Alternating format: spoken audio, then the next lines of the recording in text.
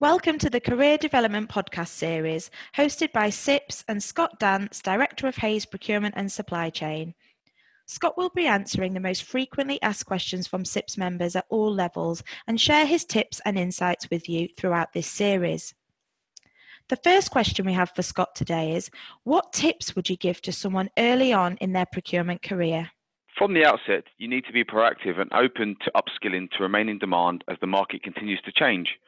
Upskilling can involve taking up a SIPS membership, undertaking SIPS courses, in-house training, or online courses. Even in your very first week, you can make an impact with your employer by making sure it's clear you are ready to learn and progress. You should also stay up to date with the latest legislation and consider future trends in the long term, not just the short term. Make sure to keep on top of all the latest developments in the procurement and supply chain industry and demonstrate your initiative by keeping up to date with industry news.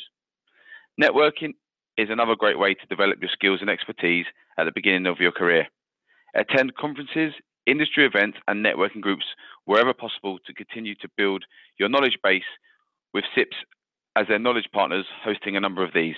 Thank you, Scott. That's brilliant advice. SIPS and Hays have partnered for the 5th year running now to bring you the Procurement Salary Guide and Insights, which has become the procurement and supply chain benchmark on how the profession is performing, demonstrating the value businesses and organisations place on procurement skills and knowledge. You can download your copy and view the resources at sips.org/salary guide.